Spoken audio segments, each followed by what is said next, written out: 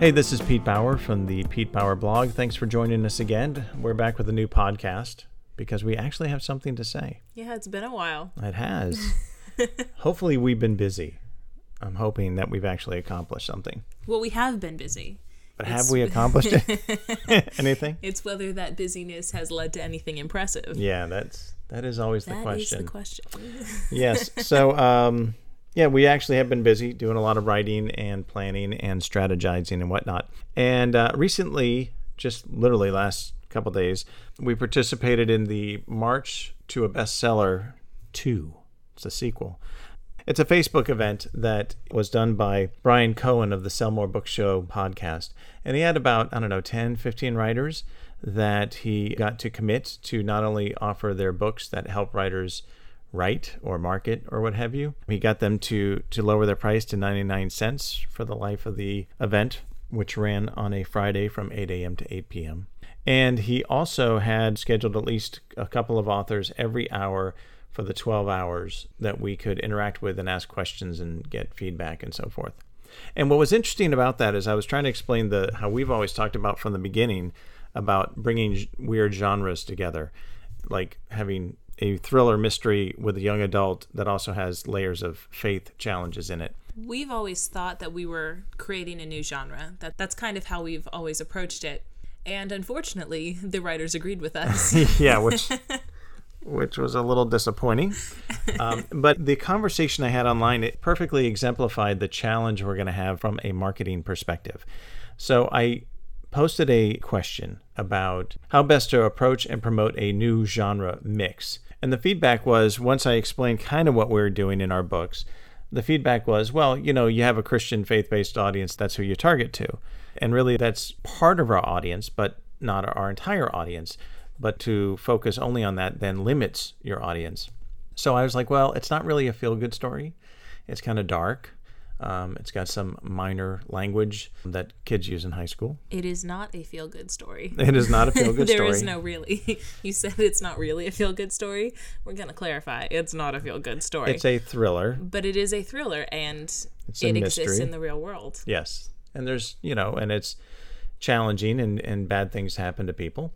And so it's like any other thriller, except it's a teen protagonist. One of the things she's dealing with is trying to figure out how her faith plays into all these amazing and tough things that go on. Anyway, so once I explained that what we think we're doing is what we've always said, creating some sort of new genre, because it's not really what people would assume. It's not an Amish feel-good story that you would find in a Christian bookstore. It's not a Christian love story. Nope. There are no women dressed in period clothing on the cover. Nope. No, it's not a romance. It's a really tough and intriguing thriller. And so once I explained that, one of the writers who was giving their time said, well, Pete, you may have just created a new genre. And I was like, yes, that's true.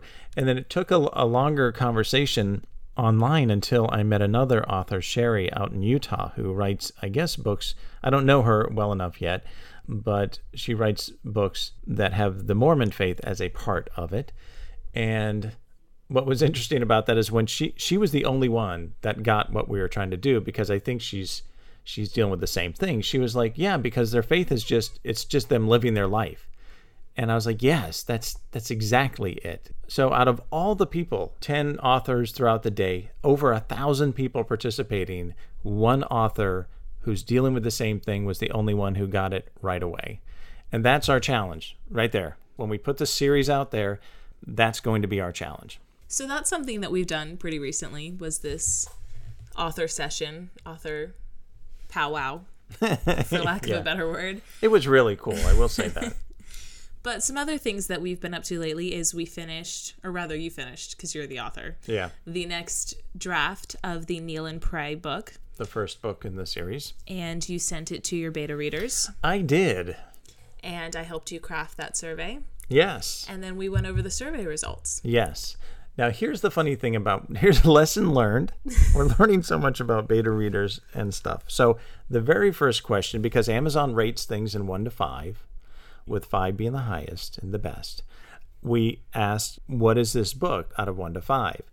And explain why. And every question we're like, please give us more, please give us more. in some way we were asking that question. And they answered like the first one, whatever the number was. And then after that, a lot of them just answered either that number or yes or no after that, even though we wanted more information. So it's really hard to get. I don't know how else to explain, unless you just do a heck of a lot more questions and you kind of pry. You could send a follow-up survey and say that their answers were unacceptable.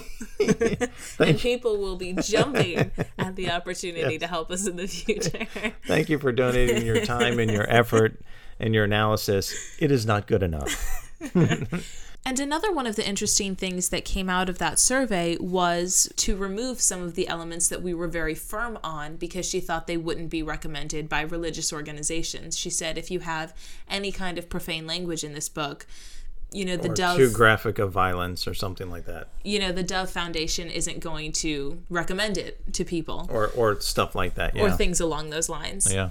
And we had a conversation about that afterwards, and we came to the conclusion that yes, she's right. The Dove Foundation or any of these other religious organizations are not going to recommend these books because certain elements exist in them. But we're not trying to sell these books to these foundations and organizations. We're trying to sell these books to people who can identify with the world that Gabby Wells is living in. Right. And it's going to make it a lot harder to get this book out to people because you're not going to have all of these organizations that people trust validating your book for you, but I do think it's the right choice for us. Yeah, I actually sent a follow-up email to the beta readers once they expressed some of their concerns. She wasn't the only one that was concerned about that because one of the other beta readers, has been involved in youth groups and things like that. So that goes back to the original conversation with the Facebook group, as this is kind of a new genre. There's another couple of Sherry and this a very successful author, Joanna Penn, has talked about the need in Amazon to actually create a category called religious thriller because there isn't one. Joanna isn't a Christian writer or anything, but there's religion in a lot of her different books. So, Dan Brown books could be considered religious thrillers. So the conversation and feedback we got back from our beta readers just reiterates the overall challenge we knew we were going to have from the very beginning. So we talked about that, you and I, Dorothea.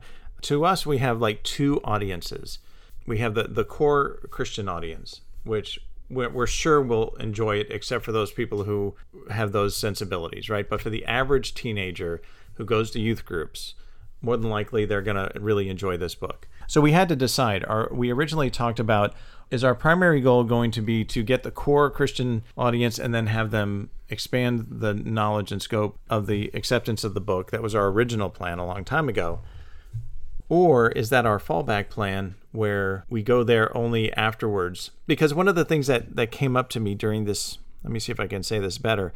One of the things that came up to me during this Facebook conversation is that I totally love my faith. I'm not trying to diminish my faith or the aspect of faith in the book, but people are very comfortable with putting things in categories.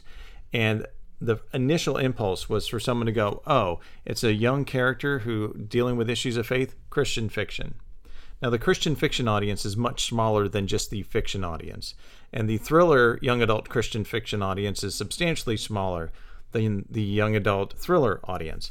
So after that, my thought was, what if it gets pigeonholed as Christian fiction, it's a much harder battle to reach the kids who would look at that and be dissuaded from reading it. And our goal from doing this all the time, whether it was the movie stuff we were working on or the books now, is that those are the kids we want to reach. Are the kids who just like good fiction, like a good thriller, and maybe haven't spent a lot of time thinking about their faith, and maybe have the same questions that Gabby has, especially in the first book, because she doesn't really know what to do with her faith very well either. So we kind of thought, well, then why don't we just put it out there and don't talk about any of the religious aspects of it at all. And let's just see what people who read it think. Let's find out what they want to call it, as opposed to us trying to define it. So our goal is just let's put it out there and let's hopefully let it get traction as a really good thriller. That would be the best thing that we could get.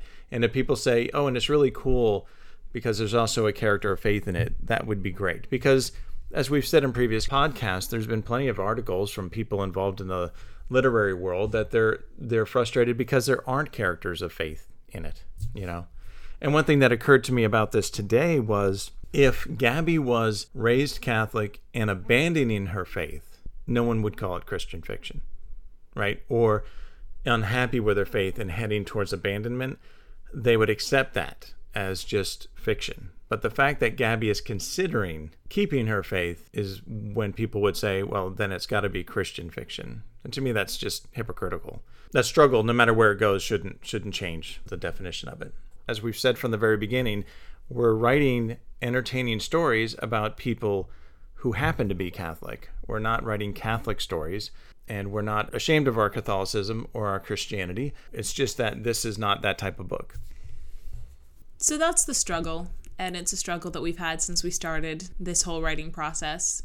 And it's a struggle that we'll continue to have. And it's kind of hard to explain because even the other night we were explaining this story to friends of ours, and they were confused at first. They didn't really understand what we were trying to do. And so we explained it to them in this way. Gabby Walls is an investigator. She's investigating crimes. If you look at the current way in which crimes are investigated, a lot of times it involves lying, it involves going undercover, it involves a lot of behavior that is deception, things like that. That is very deceptive, and that is not really acceptable if you are living by the 10 Commandments. So Gabby's kind of forced in this situation where she's like, well, this would be so easy if I could just lie and say this, and then I'd get the information that I need, and then we could move on, and I would solve the crime, and it would be great, brilliant day. But God's there whispering in her ear going, yep, no, you can't lie. And Gabby's kind of like, well, then what do you want me to do? Right. And that's kind of how her story evolves. And what's interesting to me is that, to me, having that faith layer in the character, whether they're Catholic or not, doesn't matter. It has to be something orthodox that challenges them from whatever they're facing in the world. But having that layer is so much more interesting. It surprises me. When I thought about it at first, I'm surprised more authors don't just do this, because it automatically adds a layer of conflict, automatically, to everything the character does, and that's what stories are, is conflict. So I thought about, well, why aren't more people doing this? And then as I've listened to a lot of podcasts, and I do listen to a lot of podcasts from a lot of different authors, two things. One, almost all of them work in IT, which is weird. And the other thing is almost all of them are non-believers or apathetic or hostile to faith, very dismissive. And so obviously one reason no one else is doing this is because no one really believes in much of anything. And the other thing is that even if they wanted to, they would struggle, because it just like when people see Christian films, right? When Hollywood tries to do Christian films, they're coming from it oftentimes from an inauthentic approach. They're doing it the way they think Christians would want to see it, but they stumble over themselves and eventually make stuff that is inauthentic. It's always that line that Noah dealt with, or now the Exodus movie coming out.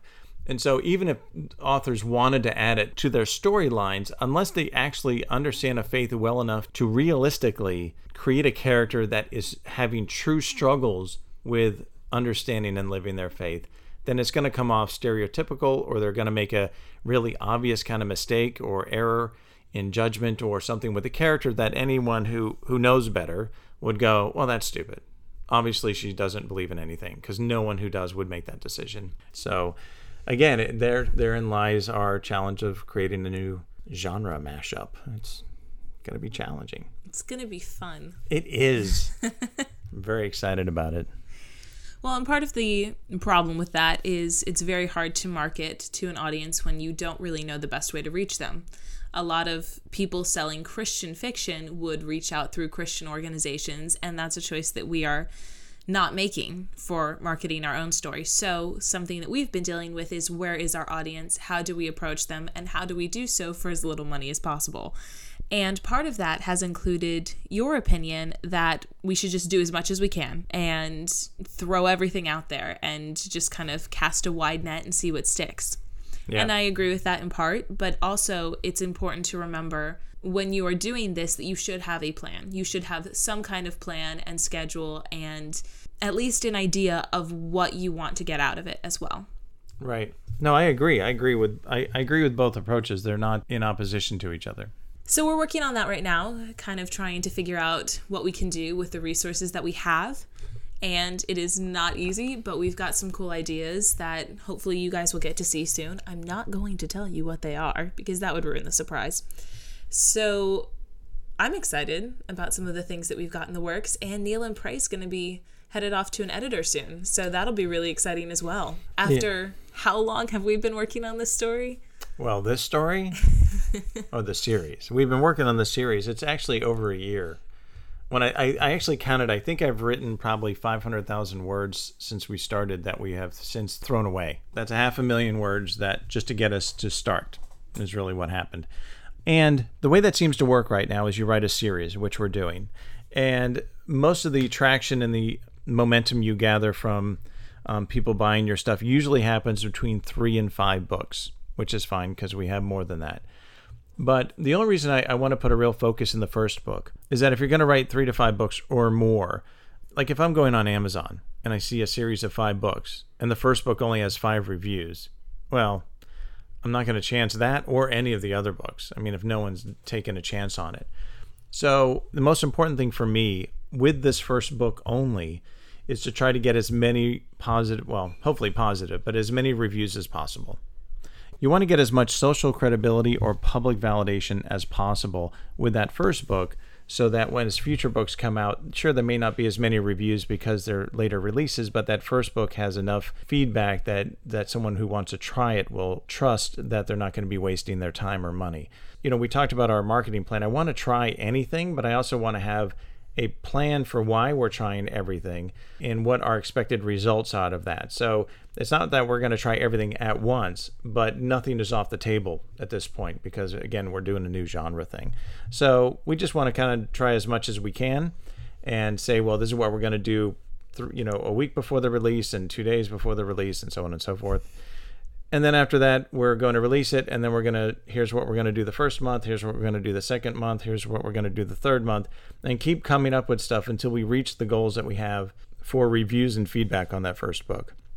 And after that, I'm just going to focus on writing other books, and I'm not really going to care about any of that after that, because hopefully by the time you get to the third or fourth or fifth book, there's enough traction there. The positive reviews as a foundation for the first book and interest in follow-up after that, and if things work well, the rest should take care of itself. And sometimes what's effective is not what is flashy. You know, when you're a self-published author, you don't have the ability to do these really big advertising campaigns like some of your competitors. But that doesn't mean that you can't have effective marketing. I mean, the Home Shopping Network is not flashy. It's not pretty. They put stuff on a table and then pan around with a camera. And yet it is still in existence. So just find what works for you and run with it. I'm excited about trying to figure it out. Honestly, I like that sort of stuff. To me, I'm not going to be upset about the failure or success of, well, I'm not going to be upset about success in any way, but I'm not going to be upset about the failure of anything we try because, again, we just need that one or two things to work. So if it doesn't work, great, then I don't need to do that anymore. And we're just on to the next thing until we try to find what does work. So as she said, we have some strategies we're going to roll out, and we'll discuss those more in the future. But we do have a plan, and it's still in the works and getting formulated. But hopefully in the first quarter of 2015, we'll have the first book released. I think the whole self-publishing community should come together and as a group purchase the song rights to Take a Chance on Me and have that play on all of our Amazon pages. So as soon as you open up Kneel and Pray by Pete Bauer, Take a Chance on Me will play in the background. And subtle, it's like subliminal messaging, right? That's funny. So that's everything that we're kind of working on, and it's kind of exciting. I will say this, the response that I got from the beta readers was so much more just positive and helpful like the other ones were positive, but it was like a but at the end of it, right? There was like, no, it's a really good story, but, but this one was just... It's a really good idea, but... Right? And the feedback with Kneel and Pray was so much better. I mean, it was like excitement. Like when we talked to people, either online or in person, they were like excited, and they at the end of every chapter, they had to turn the page, and they were surprised by what happened, and some people cried multiple times. It was just really so different. And I think the crying was a positive, by the way. I think so too. I think so. I can't believe I have to read this book. Not another chapter. It's so powerful. Look, she's crying. So anyway, I'm very excited about getting that out there. And if anyone who knows me knows that I fear like sucking publicly and stuff. But I am confident with this first story that it's a good introduction into the Gabby Wells universe, and it's a very fast-moving, exciting story. So I really can't wait to get it out there and have that hopes dashed in my thoughts proved wrong. That's what I hope. Excellent. Yes. So that's what's been going on, and we'll have more of these more frequently now that we're kind of past the... Well, Here's what we've learned. Well, I have to go hide and write for 3 months, because I have most of the first book I have to add, from feedback from the beta readers. I need to make some tweaks there, which I'm working on right now. And then the second book is half written. The fourth book is half written. And the third book, I know what I have to write. So things should start moving more quickly, and we'll have more information of real world stuff that we're doing coming up. In the next podcast, what I want to talk about is the generosity with the independent publishing community. It is stunning to me how great other authors have been in this. Very generous with their time and with their feedback, and just so open. I mean, I'm talking to like people making hundreds of thousands of dollars a year with their own independently published books. And they'd be more than happy to help you and kind of keep you from making the same mistakes they did. It's just tremendous. And I'm talking about beyond podcast and the blog posts that they put out there, but just simply emailing these people and asking them questions, and they email you back that same day and go, hey, yeah, try this. No, I wouldn't do that. Or you should talk to this person. Here's their email address. It's really amazing. So I'll go more into depth in that next time, but it's really pretty awesome. It is a very cool community. It's kind of like getting directing feedback from Steven Spielberg. You're right. It's just really quite a blessing, and it's cool that we've been able to do that. It's definitely been a journey. I think one of the things that I've enjoyed, just from a humorous perspective, is all these other self-published authors that are putting their advice out there. They're growing and they're on their own journey as much as anyone else. So there have been times where we'll listen to a podcast and we get some advice from these authors who've been successful in the past, and they say, okay, we're going to do this now. I'm really excited about it. It's an awesome plan. And so we're like, great. We take notes and we're like, well, how are we going to incorporate this into our own publishing plan? And then a week later, next podcast comes out and they go, yeah, that was a terrible idea. Yeah, it didn't work out. That was at a all. complete failure. But the fact that they're open with that, right, is that's the best part about it. Plus, the environment changes so much. When we started this process, KDP Select, the Kindle Direct Publishing, there was ways that if you gave away free books, you were put really high in the rankings, and that really helped people, and then they sold a lot of stuff.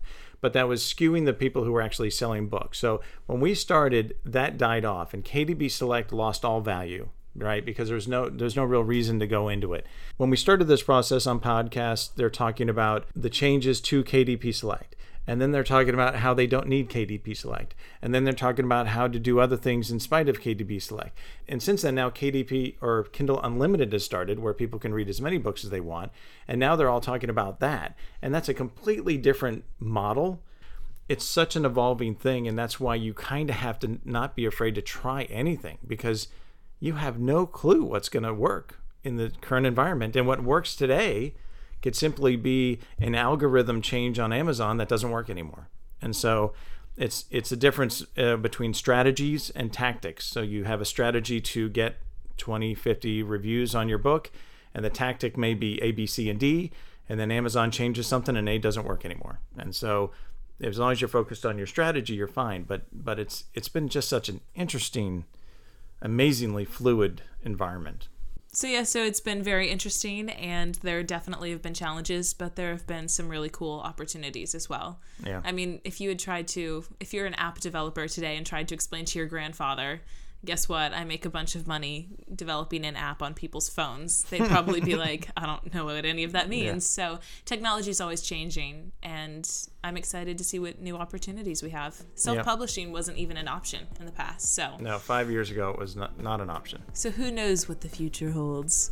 Wow, dramatic voice. I like it. But our next episode will hold more information about the self-publishing community. Yes. So that is what the future holds in a small respect.